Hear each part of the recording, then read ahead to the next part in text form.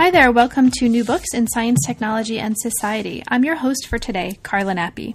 I just now had the great pleasure of talking with Shireen Hamdi about her book that just came out with University of California Press in 2012, Our Bodies Belong to God, Organ Transplants, Islam, and the Struggle for Human Dignity in Egypt.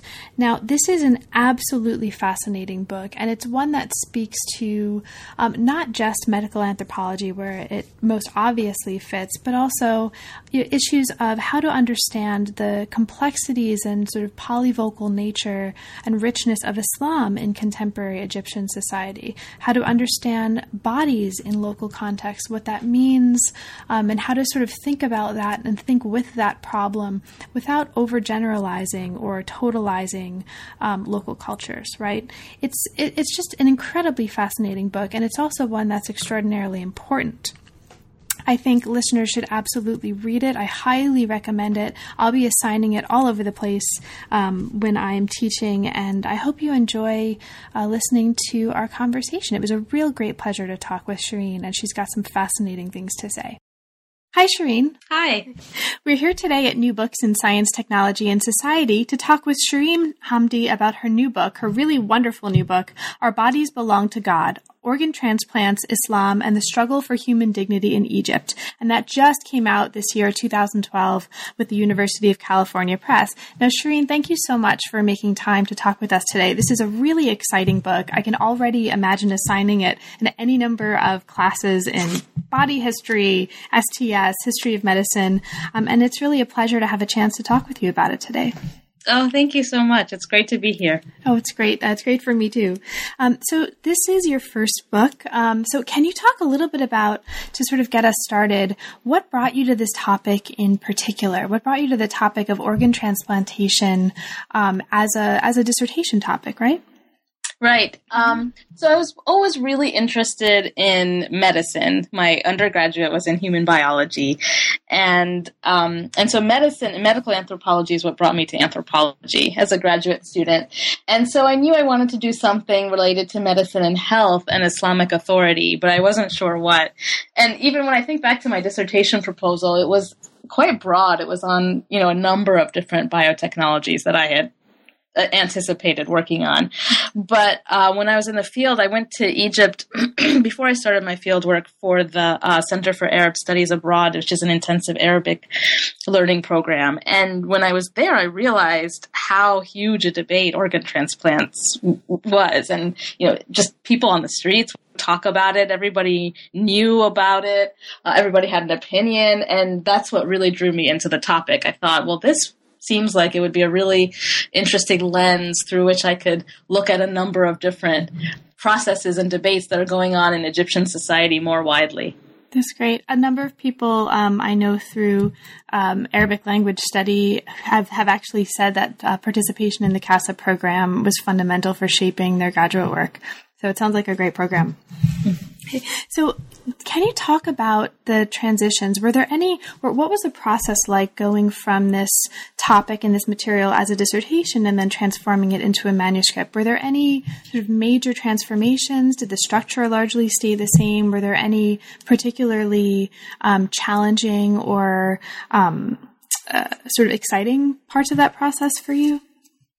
Yeah, well, the material is really rich. As you know, I just had so much data to work from, so many stories and narratives from patients and physicians and doctors and Islamic scholars. So it just took so long for me to figure out what was the narrative and what was the analysis that I wanted to bring to this.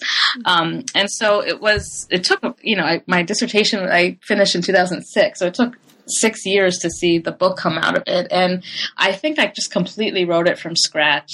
The ethnography is, more or less the same, except for the stuff that I added. I went back and I did more key interviews with some of the pioneering figures in transplant to add that historical dimension. And also because there were things that were changing on the ground constantly in Egypt that I had to add from the other end of the time frame.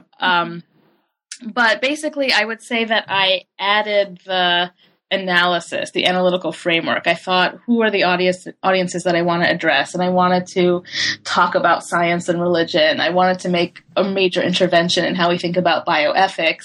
And I also wanted to say something about religion in public discourse, and particularly about Islam within the confines of the modern nation state.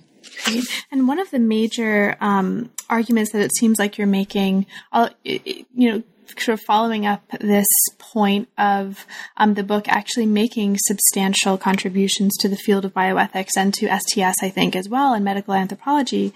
Early on in the book, you present this idea of a bioethics rebound as something that you want to present as a way to situate this case study within broader narratives and broader, perhaps theoretical frameworks of bioethics discourse, but also medical anthropology and STS.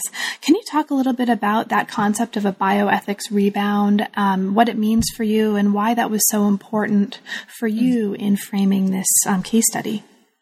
Yeah, so I'm playing with the word of rebound. So on the one hand, I want bioethics to bounce back from a failed relationship with the social sciences, so rebound in that sense, and also in the sense of unbinding and rebinding, like you would the worn out pages of an old book. And the idea is that bioethics as a discipline, it actually has quite a short recent history in America, and it became its own field in tandem with the field of organ transplantation. That's when bioethicists were really called to the table to say, can we actually take organs from living, healthy donors? How can we allocate them? How can we distribute? What does it mean when we're redefining life and death? And although it had its roots in patient, kind of giving a voice to the ethical dilemmas that patients would face, it very soon became this almost legal arm of the institution of biomedicine, and more kind of way to perpetuate biomedicine as it was than to really transform it. And so social scientists, and particularly anthropologists, have been really critical of bioethics and bioethicists for being myopic in its universalisms, for assuming that everybody has the same sort of notions of autonomy or beneficence or non-malfeasance or justice. And I didn't want to lose bioethics. I didn't want to say bioethics or even ethical questions should be marginal, and instead we should look at political economic structures and about power relations. I wanted to say, well, let's integrate these ethical concerns with the political economic. So let's unbind bioethics from its narrow domain and rebind it with these larger questions about politics and economy that are happening more or less visibly in particular locations. So in Egypt, it's very visible how the political and economic structures impact, but it's a case that enables us to see how political economic processes work less visibly in other places. And for listeners who haven't yet had a chance to read the book, and I hope anyone listening right now will, because as Shireen has already said, it's an extraordinarily rich study, and I'll echo that. You're very careful in the book to not just localize this context, but also to make very clear that, at least from my perspective as a reader, these different factors, social factors, political factors, religious factors, ethical factors, don't look one way just because you're looking at one particular context. So you're not making any claims here, as far as I see, to be totalizing or generalizing Egypt. In fact, you're very careful in here to be very to present a very rich picture of the simultaneous contradictory and non-contradictory ways that these issues are fleshed out at the level of individual and different local communities within Egypt as a whole. Mm-hmm. Yeah, that's right. So I didn't want to say, we think organ transplantation looks this way. Let me show you the Egyptian case, or let me show you the Muslim case. I wanted to say, here's a methodological or a theoretical way that we can approach this topic and open it up in a way that makes cultural difference. It shows the bluntness of that tool of cultural difference, because it's not adequate enough to really grapple with some of these complexities about how different people are figuring out what makes sense to them to improve their lives. And we realize that some of the things that we take for granted and that we assume don't apply to everybody. Mm-hmm. That's right. Now, this is a wonderful way to get us into the actual sort of body of the book itself. And before we get into these particular case studies that you present us with in the book and the sort of meat and potatoes of the content, I want to ask you just a couple of questions about the book as a book and the book as sort of the structure of the book and the decisions that you made to frame it the way you did, which are really fascinating. Now, you bring up very early in the book the role of photography and the role of photographs in the story, and each chapter opens with kind of a photograph that is almost a set piece for the story to come. Can you say a little bit about how you thought about the role of photographs and photography in this work? And I know for a lot of contemporary anthropology and ethnography work that I've read, the sort of authors tend to be very thoughtful, as you are, I think, in here, about how to position photographs in relation to and with respect to the rest of the content of the study. I think it was more following the lead of my interlocutors themselves in the field. They were so funny. Sometimes they would pose for the camera in these really funny ways. And I remember this one photo that I actually did not include in the book, but it's of a janitor picking up a stethoscope and pretending to examine the dialysis patient and posing in that way. So it was hilarious to us in the field because we all knew that he was the janitor and not the attending physician. It wouldn't really be translated in the book. But just the way that I think what the photographs capture more than the people themselves is their relationship with me, with the study. They're posing, they're shaping the image, they're narrating in some way, in the way that they pose for the camera. And I thought that was just another way to bring in their input. Yeah. Or at least the interaction between my input and theirs. Okay. And the one of the other really interesting things about the book, as a book, is that you're very careful to frame the account as a whole, in particular in the in your use of prefatory and concluding paratexts in terms of your own experience in conducting this research, in telling this story, in experiencing the sort of material that you did in order to construct this account. The preface, in fact, opens up with an account of you blacking out at a rural hospital in Tanta, which is one of the localities of the study, in 2003. Can you talk about that a little bit as a way of introducing the story for listeners as you introduce it in the book? Yeah. So it was sort of early on in the field work, and it was very, very hot. And this hospital was not air conditioned.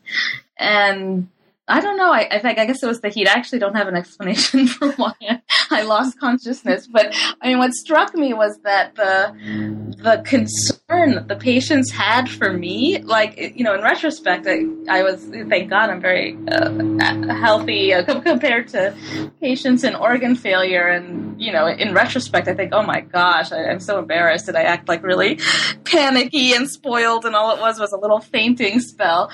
But and they're the ones who are really suffering, but they were so concerned, and the nurses put me on one of the beds and wheeled me in between these patients whose lives I had been following, and one of the patients gave me her mango juice and told me it would bring my sugar up. And so it was one of those moments where it seemed as if in an instance there was this really strong bond between us, but in the way that I talk about it in the book was to just actually talk about how fragile those bonds were, because they were so easily ruptured by Egyptian officials barring my access to public hospitals. I got into very big trouble when you're talking about photographs for capturing that one image of the cement factory that's polluting on agricultural land.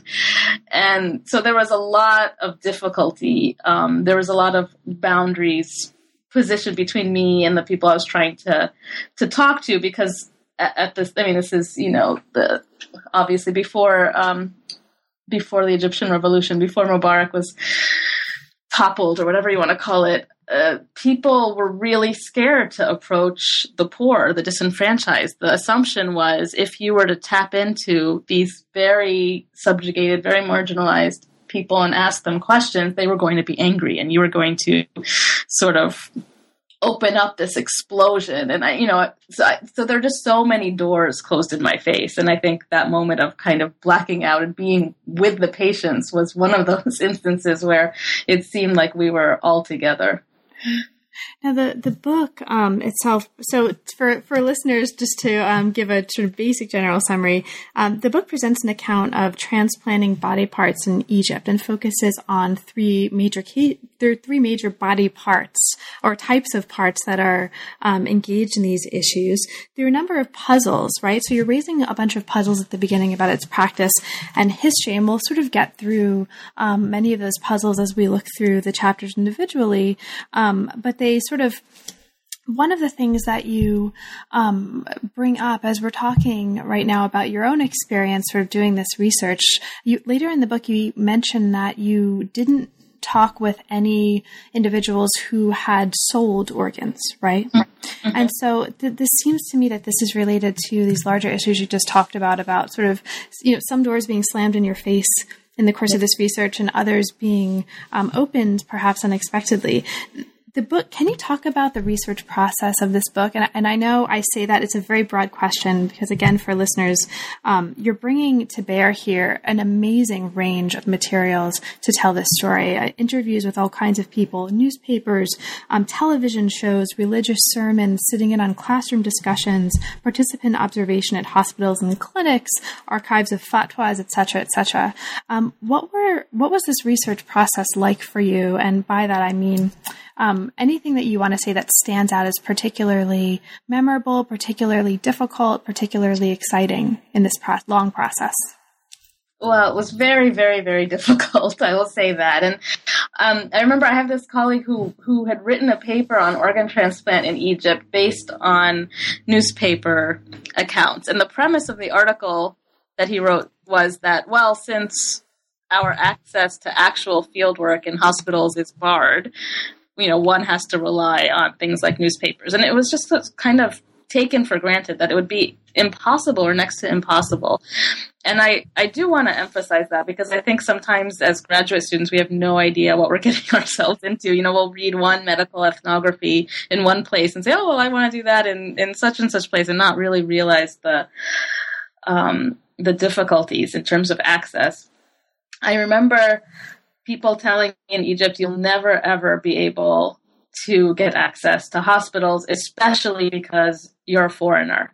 And then other people say you will never, ever be able to get access, especially because you're Egyptian. So I don't even know if being sometimes Egyptian and sometimes foreign, depending on how people saw me, was a help or a hindrance. In the end, I just think it was persistence. But I will just say that if I had, in the first 5 or 6 months, just had so many doors slammed in my face, if I didn't have the funding that I had that let me stay as long as I did until some doors started to open for me, I think I probably would have had to switch topics. But I mean, the main response that I would get was something along the lines of, you cannot interview poor patients. They are not people that you can talk to. They have nothing to tell you. They have no information. If you write down anything that they say, it will be false. Like the idea of writing down what a poor uneducated person says and then calling that knowledge was very disconcerting. But then more than that was this idea of political explosion. That, what are you hoping to gain? So, Shireen, you in the book you conducted fieldwork primarily in 3 areas: Cairo, Mansoura, and Tanta, with follow-up visits after the primary period of research. Can you say a little bit about why you chose those particular areas and what each of those areas allowed you to explore in the course of your research? Yeah, so Cairo is really the center of everything in Egypt, of Islamic authority. It's where Al-Azhar and Dar al-Ifta are, where the religious scholars convene, and it's also the medical center of Egypt. So people from all over the country will end up being referred to Cairo if it's something complicated. So it was nice to break away from Cairo to get more of an understanding of what was going on.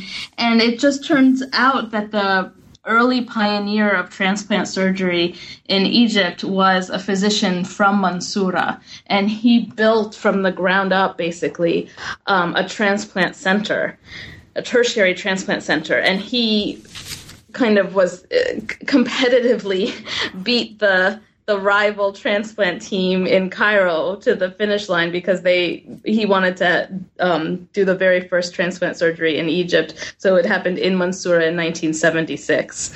And ever since then, Mansoura was able, because of the kind of the charismatic leadership of this one pioneering surgeon named Mohamed Ghoneim, that is where all of the research, the best research, comes out of transplant surgery in Egypt, and where it's publicly funded, and they have the best results in terms of donor survival and graft survival. Mm-hmm. And then Tanta was the third site, and that didn't have anything to do with the transplant center. And that was very useful because there was kind of a distance from the high, almost explosive nature that transplantation had caused in Cairo. And most of that is because there's a very large, thriving black market in Cairo. And Tanta patients were able to sort of reflect on the benefits and costs of transplant a bit with a bit of distance from kind of the explosive nature of the black market and what that drew people into. Great, thank you. Now, getting into the sort of the first chapters of the book, the first chapters bring us in different ways to issues of expertise and authority, which go on to play such important roles in the rest of the study.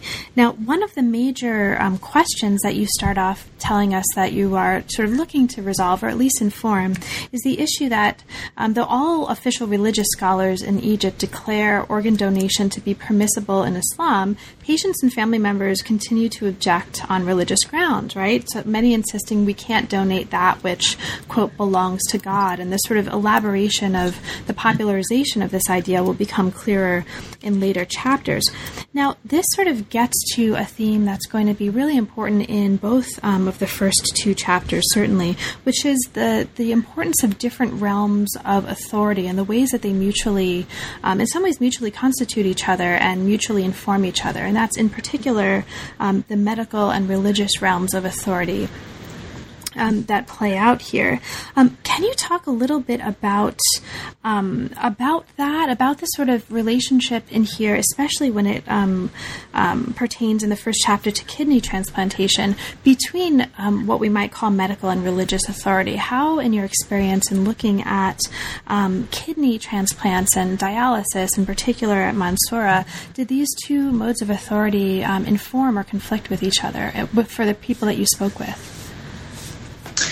Well, part of what I was grappling with is that there's such a strong narrative of religion and science clashing that we get from the West, and a lot of historians of science and religion have kind of debunked this or nuanced it or complicated how it is that we come to this narrative where science and religion clash.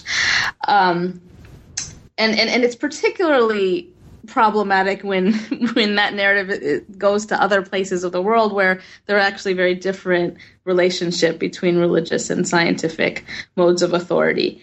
And so that was really hard to parse out in terms of the analysis from what people would say, because you would talk to physicians and sometimes they would say, well, of course, I'm a very devout believer in God and that's what brought me to medicine. And, some of the pioneering surgeons would talk about the value of praying so that the surgery will go well, and those kinds of things. But then there were people who didn't have a good explanation in their minds because they weren't the anthropologists. They weren't the ones going out and collecting lots of social scientific data so that they could analyze it. So they couldn't make sense of why is it that I'm a scientist and I love surgery and I love the idea of moving one organ to the other, and I have such this amazing appreciation for human physiology, and yet I can't reconcile that with this trouble in my heart. Something in my heart is telling me that there's something wrong with transplants. And so all they would have to fall back on is this notion that, well, maybe religiously there's something wrong with it, even if scientifically it's okay. And so people themselves would say, well, in our religion, the body belongs to God, therefore we can't transplant. But that, as I show throughout the book, the logic of that statement can't take you very far, because, well, then why organ transplant? Why isn't dialysis wrong? Why isn't all these other medical treatments that people are pursuing a problem? Why does the body belong to God come to trouble only particular medical treatments? And it takes me to a much larger story about the very difficult ways that people are weighing cost and benefit, and how the very specific conditions under which kidney transplant came to be seen as a medically safe and efficacious procedure, those conditions can't or are not always met everywhere. And when they're not met, it doesn't seem like a safe or efficacious procedure. But people didn't really have that analytical framework with which to reckon with the complex debate. So they would end up reifying this language of clash between religion and science. Right. And for listeners who haven't read the book, one of the really interesting aspects of this set of problems is that, as you tell us, contrary to what many readers might be familiar with in their experience in, for example, dealing with these issues or thinking about these issues in North America, there's no waiting list for kidneys in Egypt, right? There's no national program or national registry. And so can you talk a little bit about how patients who might be in the position to either be told or to realize that an option for them is to have a kidney transplant, what's the process? What do you do as a patient when faced with that? Since there is no registry, there is no national program, just to sort of talk readers through why these issues come up in a particular way. Right. So there's two things. One is that there was never a national program that was initiated that would control and come up with some kind of list. And the other thing, and this is something that Egypt has in common with a lot of other countries that people have written about, like Mexico and Iran and India, is that there's such a large pool of people willing to sell their kidneys that the supply actually outweighs the demand. Mm-hmm. So there is no shortage when you think about shortage. If you think of the shortage of kidney and how that narrative is very strong in North America, that's because a lot of the kidneys that we rely on are cadaveric, and there is no cadaveric procurement program in Egypt. So if a patient is in kidney failure, basically the onus is shifted to the patient and the patient's family to then come up with the kidney. And it's up to the patient then to look in his or her family or to think about buying a kidney. And that has more recently been criminalized in Egypt. It was never legal, but now it's specifically criminalized, and the police are told to shut down hospitals where they see that's happening. And to get us a little bit toward the end of the book now, to sort of, just to kind of jump ahead, you do have this wonderful chapter here that actually looks specifically at, in Chapter 7, the so-called black market in kidneys and people's various engagements with it, right? So in this context where the vast majority of kidney transactions take place in the context of the sale of live donor kidneys, you actually spent some time at the Egyptian Medical Syndicate in downtown Cairo to try to understand how a paperwork trail or how paperwork actually acts to create a sense of legitimacy or regulation around this this way of transacting around the kidneys. Can you say a little bit about that? Because that's a particularly fascinating chapter and a really interesting context for fieldwork, I think. Yeah, and that brings me to another way that this really transformed from dissertation to manuscript too, and how I changed in the course of doing this fieldwork is, there's a lot of condemnation of selling kidneys in North American bioethic circles, although there's more and more now question about how to regulate maybe monetary compensation for donors. But particularly in medical anthropology, my colleague Nancy Shepherd-Hughes has had a very strong voice in kind of outrage over the increasing commodification of bodies and body parts. And it was very difficult for me to come to, and very surprising for me that I would come to the position where I now am, where I see actually the harms of criminalizing monetary transactions for kidneys. So to step back a little bit, when I was doing the research, one of the puzzles I start with is that everybody, if you ask them, says, well, in principle, of course it's wrong. You shouldn't pay someone to do something to hurt their body, to take out a healthy, vital organ. And yet that was the majority of kidney transplants relied on living donors. And this was one of the sticking points for why, for so long, Egypt has been unable to come up with a functioning national organ transplant program, is because the question was never resolved of how are we going to stop the poor people selling their organs. And really, there wasn't very much incentive to want to stop it because that was the major source of organs. So part of what I came to is that when, transplant surgery as a field, no matter where you practice, is in this paradoxical position where it relies on the commodification of body parts, even, or maybe especially in the places where it most adamantly condemns it. So I go into the Cairo Medical Syndicate, where the Egyptian doctors take it upon themselves because the legislators haven't been able to come up with a program that would come up with a way for people to access kidneys that weren't dependent on selling. And so that put doctors in this vulnerable legal position because they could be now imprisoned for participating in a black market.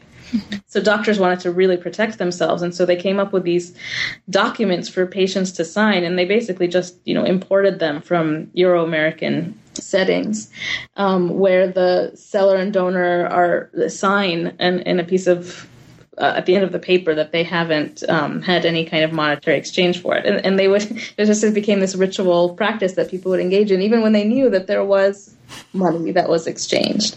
But part of what was happening there was kind of a boundary work where people were saying, well, this kind of kidney transplant is okay, even if there's money transacted, and that kind is wrong. So the place where they were dividing the right and the wrong wasn't whether there was money exchanged or not, but it was, is this in a good hospital? Will anesthesia be used? Is this a reliable doctor? And the way that they were able to regulate that was by at least having some kind of documentation. And that's really what it was signaling, was that it was being performed in the right places, not, underground. And so towards the end of my work, it was after 2006 when the World Health Organization listed Cairo as one of the top organ trafficking hotspots of the globe, that sort of just in response to international pressure, there was a crackdown on black markets. And there you can just see on the ground that there's a negative effect, because what it ends up doing is pushing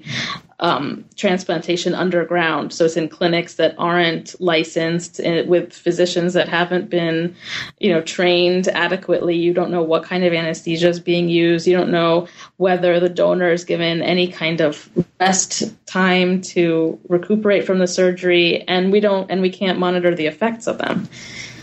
Mm-hmm. That's right. And one of the really interesting things that comes out of this is that you also bring up in the course of that chapter, and also running through in the discussions of the social and political context that's informing these decisions and debates that patients are engaging with and that doctors are engaging with. In the rest of the chapters, or many of the other chapters, the issue of the potential sort of orientalization of the question of a market in human organs, right? The sort of the assumption that this black market is something that only third world countries participate in, and it seems that a number of the patients, certainly that you spoke to, were very self-conscious about the sort of relationship between how they thought of transplants, technology, transplant phenomena, and how they thought of U.S. militarization and intervention in the Middle East as it's playing out in the media at the same time. Did you find that to be particularly common? Well, everything is politicized. Seems in the context of the Middle East, it's so easy to draw those. Mm-hmm. I just got a little message saying my bandwidth is bad. Did you get one? No, I didn't. Okay, sorry. I'll rewind. So a lot of things are politicized in the Middle East, and that was one of the ways that, you know, this clash of civilization rhetoric, like the science versus religion rhetoric, is so overdetermined that it shapes how people talk and think about a lot of things. So when one of my interviews is with the Grand Mufti, and he's being asked, well, is this person who theoretically, say we have a person and his or her organs are still functioning, we'll put this person on a life respirator so that we can harvest the organs. The neurological functioning is gone, but the body's still alive. Is that okay? And he says, well, no. Are you asking me if that person is alive or dead? The person's obviously alive. If somebody goes into an ICU and shoots a patient like that with a gun, that person would be charged with murder, right? And so his explanation, and a lot of the physicians who were agitating against cadaveric procurement, was that the people in the West, these people who are also exploiting and colonizing and militarily intervening, so it's a very like sort of soft spot. These are the same people who are redefining dying patients as already dead for their own lucrative ends. And my argument is, well, if you do the ethnography in North America, which is what Margaret Lock has done, you'll see that the physicians don't deny that the brain dead patients are biologically alive. They know that. And so the arguments that the Egyptian physicians are using against it actually come from Euro and Anglo-American journals, saying that, describing the continuance of biological life. For example, the women who are pregnant and who are declared brain dead, but the fetus survives and can be delivered via cesarean section and can survive and live. So the North American clinicians are saying, well, yes, that person is biologically alive in some sense, but the person or soul is gone, right? Because there's no brain function.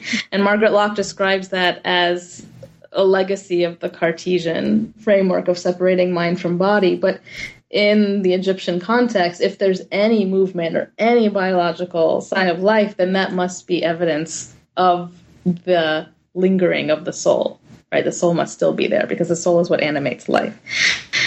So instead of understanding that, well, actually there were different views of what constitutes the body, what constitutes life, it was just easier to turn to this overly political argument that they in the West are bad or economically exploitative or lying about brain pain, and to use the kind of the furor or outrage that people feel over warfare and to kind of burn that fuel and to say this is the explanatory framework for why we should stand against these particular medical procedures. That's great. Thank you. Now, so you've just talked a little bit about a chapter where you, I think, very wonderfully look at the idea of brain death in this local context as it pertains in the Egyptian context that you looked at, but sort of these issues get very different and complicated in a different way when you move to looking at a context where it's very clear that the body the organ will be procured from is clearly dead, right? And that's cornea transplantation. So this is a different context, a different set of issues, and a set of issues that brings us into not sort of the West versus Islamic values kinds of debates, but really you're looking here at sort of discourses on the struggle between enlightenment and backwardness, as you put it, within Egypt itself. Can you talk a little bit about this particular context and in the larger scope of the book? Yeah, I really liked reading about that, about the Egyptian enlightenment, that's what it's called in Egypt, and Nahda, and how, so there was a period where there was a lot of literary work, literary flourishing in Egypt, and some of those figures, one of the major figures in Egypt was called Taha Hussein, and he himself was blind, and he came from a very, very poor village in Upper Egypt. And in his autobiography, he describes how he was sick, or his eyes had trachoma in it, and his mother called the village barber to fix him, and the village barber ended up blinding him permanently. And, had his parents only been enlightened, had they only been educated and known to call a doctor, his life would have been completely different. And so these themes of blindness and awakening and seeing and vision were very strong in this period. And a lot of it drew on the fact that in Egypt, trachoma, which is this bacterial infection, and if it's left untreated, it could lead to blindness, but it's quite easy to prevent and to treat today with antibiotics.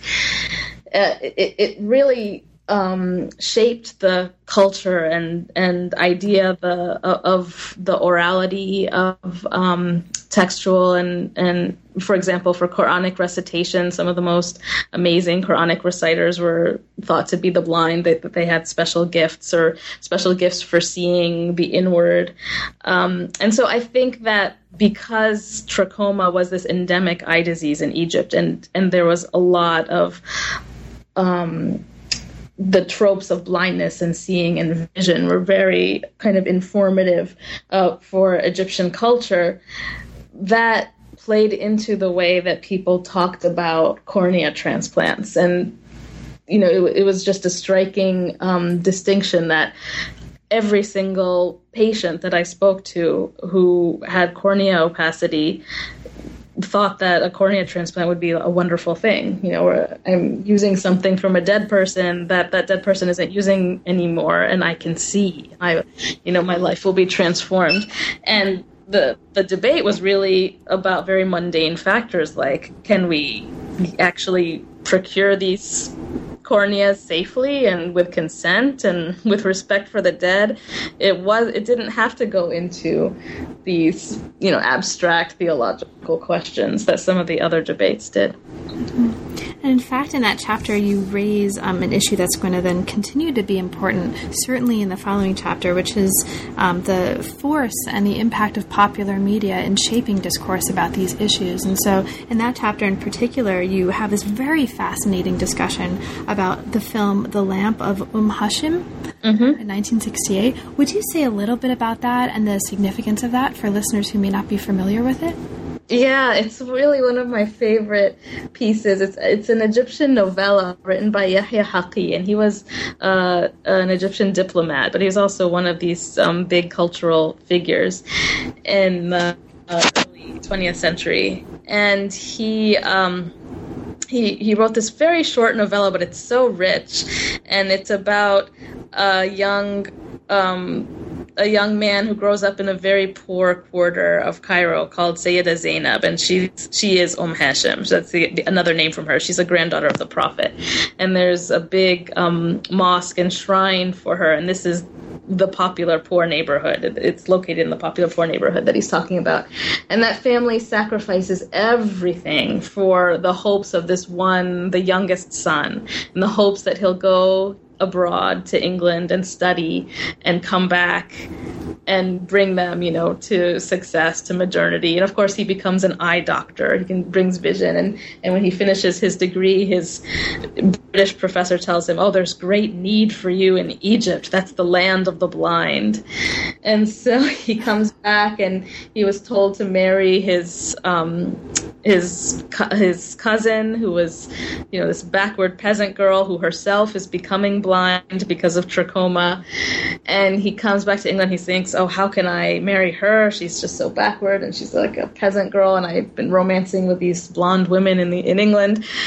But his first shock is to see his own mother treating the eyes of his cousin with the oil of the lamp that lights the shrine of Sayyida Zainab. So this big shrine in the poor neighborhood. And of course, the idea is that, the light of the Prophet Muhammad through his children, through the lamp that's still lighting her shrine, will somehow come to this person with trachoma. And the doctor would completely infuriates him because he's been biomedically trained. And so he says, stop it, this is ignorance. He runs to the mosque, he shatters the lamp to pieces. The mob attacks him. He ends up blinding his cousin with his biomedicine. So here Yahya Haqi just reversed the story of Taha Hussein, right, who was blinded by the ignorant way. This guy ends up blinding her with the biomedical way. And then in his remorse, he realizes that the only way to actually move forward is to bring a kind of blend. So this is the harmony of the old and the new, the East and the West, the traditional and the modern. And so he mixes the lamp oil with his medical treatment. She restores her sight. They get married and they have lots of children. That's the novella. That was the actual classical work. And because there's always been such a large portion of Egyptian society that's illiterate, most of Egyptians see, or whatever you want to say, consume the classic literature through film. In 1968, they made a film of it.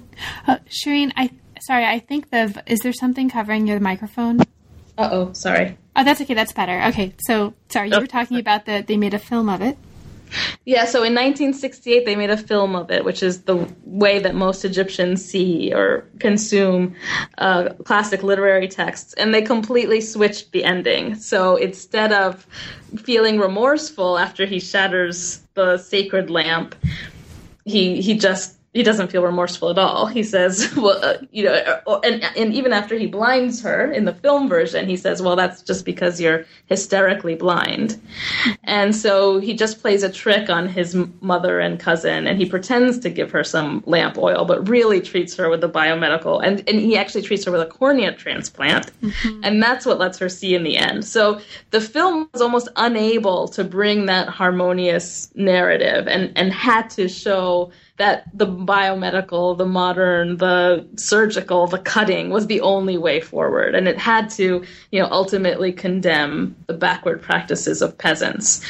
And that, unfortunately, I show is what so overshadows the debate about cornea transplant, is that any discussion of, well, how are we going to procure them, sounds too much like the backward people who are using the lamp oil to anybody, to any doctor. And so all of these, legitimate questions about procurement and consent and dignity for the dead were never dealt with. Mm-hmm. And not just film is important in shaping sort of popular or in helping shape popular discourse about this, but you're also showing here that television is also really important. And you have this fascinating chapter 4, that introduces Mohammed Mutawalli Sha'rawi, who's a sheikh who became widely popular and influential through his television program. This was a super fascinating chapter and such an interesting figure to look at. Can you say a little bit about him and how he's important to the story? Yeah, so Sha'rawi was this figure who was actually exiled during when Nasser was president of Egypt. And then he was brought back almost triumphantly by President Sadat, who was trying to kind of boost his legitimacy through religious symbols or religious authority. And that was his way to counter the threat of the Nasserist left secularist opponents, who were opposing his opening to Western economic capitalist programs. So Sadat brings Sha'rawi back, and he says, here, you can have your own slot on television. And back then there were only, I think, 3 Egyptian channels, and Sha'rawi was on one of those, and it was an incredibly popular show because Sha'rawi is this kind of jovial, very simple presenting person. He would always wear his galabeya and this white cap, and he would sit on the floor cross-legged, and there'd be a circle of people around him, and he would just talk. And he actually had almost this linguistic genius. The way that he spoke, he would bring these sort of archaic phrases of the Quran and make it completely relevant to everyday life and bring it into the colloquial usages of Egyptian Arabic. People always remarked about his linguistic skill. It was truly amazing. Like with one word in the Quran, he would open up what people would say would be oceans of meanings. And so that's what he was known for, was basically translating the Quran into everyday colloquial Arabic and making it relevant to everyday life. He was very, very loved, very, very popular guy. He died in 1998, but today you'll still see pictures of him. Even now in the Egyptian Revolution, with the runoff to the election, there are all kinds of posters of Sha'rawi's face, imagining what he would say, how he would weigh in on Egypt's first election. There's bumper stickers. Wow. He's a very, very, very important figure in contemporary Egypt. And he was one of the first people who was known, sort of on air, kind of caught off guard. Somebody had asked him the question about organ transplant, and he said, "Oh, but, your body belongs to God." And the chapters really the book kind of takes that phrase and says, well, what does that mean? And why do people keep coming back to it? I mean, what does Sha'rawi have to do with any of this? And it shows how that was a phrase that people used and meant very, very different things with it. And they would use it in different contexts. And the reason they were referencing Sha'rawi, it wasn't because of the reasons people feared. It wasn't because they were kind of blindly following this anti-modern guy. It was because he had touched on something. He had touched on people's sort of feeling let down and disappointed by all of these promises that biomedicine would solve all of these problems. Well, biomedical delivery didn't solve a lot of problems. Biomedical access was always very shoddy and very uneven. And so this idea that, some miraculous gift of life was going to restore people to health, it just didn't ring true. And to think, in these divine terms that, well, there will be justice in the end, there'll be mercy in the end, that God will reward you for all of this suffering, where there isn't a happy ending for you, was comforting for a lot of people. Well, thank you. And that was just a particularly fascinating chapter for me. And another really particularly fascinating and really moving chapter was chapter 6, in which you're talking here about the weighing of different kinds of risk that individual patients would go through in order to make decisions about, in particular here, I think, kidney transplantation. Mm-hmm. Now, the different kinds of risk that you talk about here include physical and environmental, and what's really striking, or one of the really striking things, is the repeated discourse of environmental toxins that gets brought up. As part of this set of concerns. You're talking about risks of medical mistreatment, financial risks, spiritual risks, social risks. It's an extraordinarily rich chapter, and one of the really moving things about this is that it takes us as readers through the intricacies that individuals go through when weighing all of these different types of risks, sometimes at the same time, to make decisions about transplantation, to sort of bring us perhaps to, as we move toward the conclusion of our discussion today, can you talk a little bit about, were any of these cases particularly moving for you? I mean, I know all of them were, I'm sure, moving in some way, but are there any cases that really stick out for you as being particularly transformative in the way you thought about these issues and you thought about these processes? Well, I'm thinking now about how much I learned from the people I spoke with, and how the typical division of labor that we have in the academy is that they're the people who look at the natural sciences and the people who look at the social sciences. And so, I'm a social scientist, so I'm supposed to just figure out people's ideas about things, so I should take it as a universal that it doesn't harm a person to donate a kidney, because actually a human being can live perfectly fine with only one kidney, or even 1/4 of a kidney. And so if people are saying, well, that's not true, that should just be in the realm of ideas. And it was in the process of fieldwork that division completely shattered to me, because it wasn't just their ideas. There was scientific truth to what they were saying. There were villages where a very disproportionate number of people were falling to kidney failure, and it could be attributed to toxins. It could be attributed to the pesticide company that was disposing into their drinking water and the poor water quality. People knew this on a very basic level because they'd lived it, and the physicians knew it, and there was no denying it.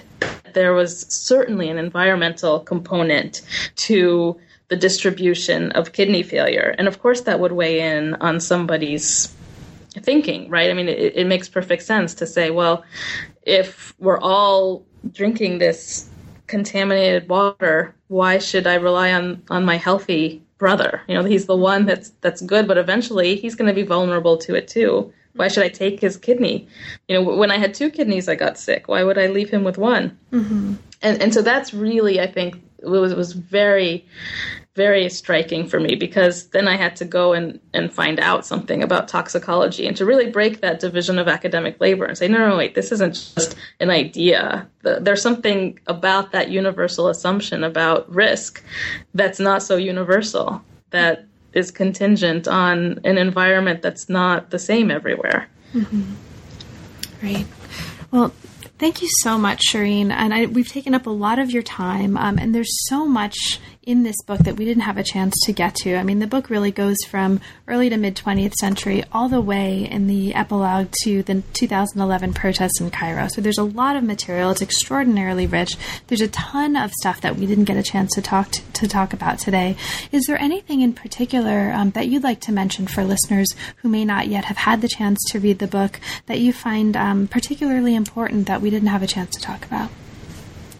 Yeah, I mean, the last thing I want to end on is the intervention of Islam and what it means to talk about Islamic authority within the confines of the modern nation state. Because that's another sort of big transformative moment to me, was to say, oh, wow, Islamic authority is given so little space in the workings of the modern nation state. And it's backwards from what we're told. We're made to think that, there's always this threat of religious rule or religious taking over. But actually, there's never in history been so much centralized power as in the modern nation state, in particular of the 20th and 21st century. And so to think then of how little space Islamic authority has been given, and how I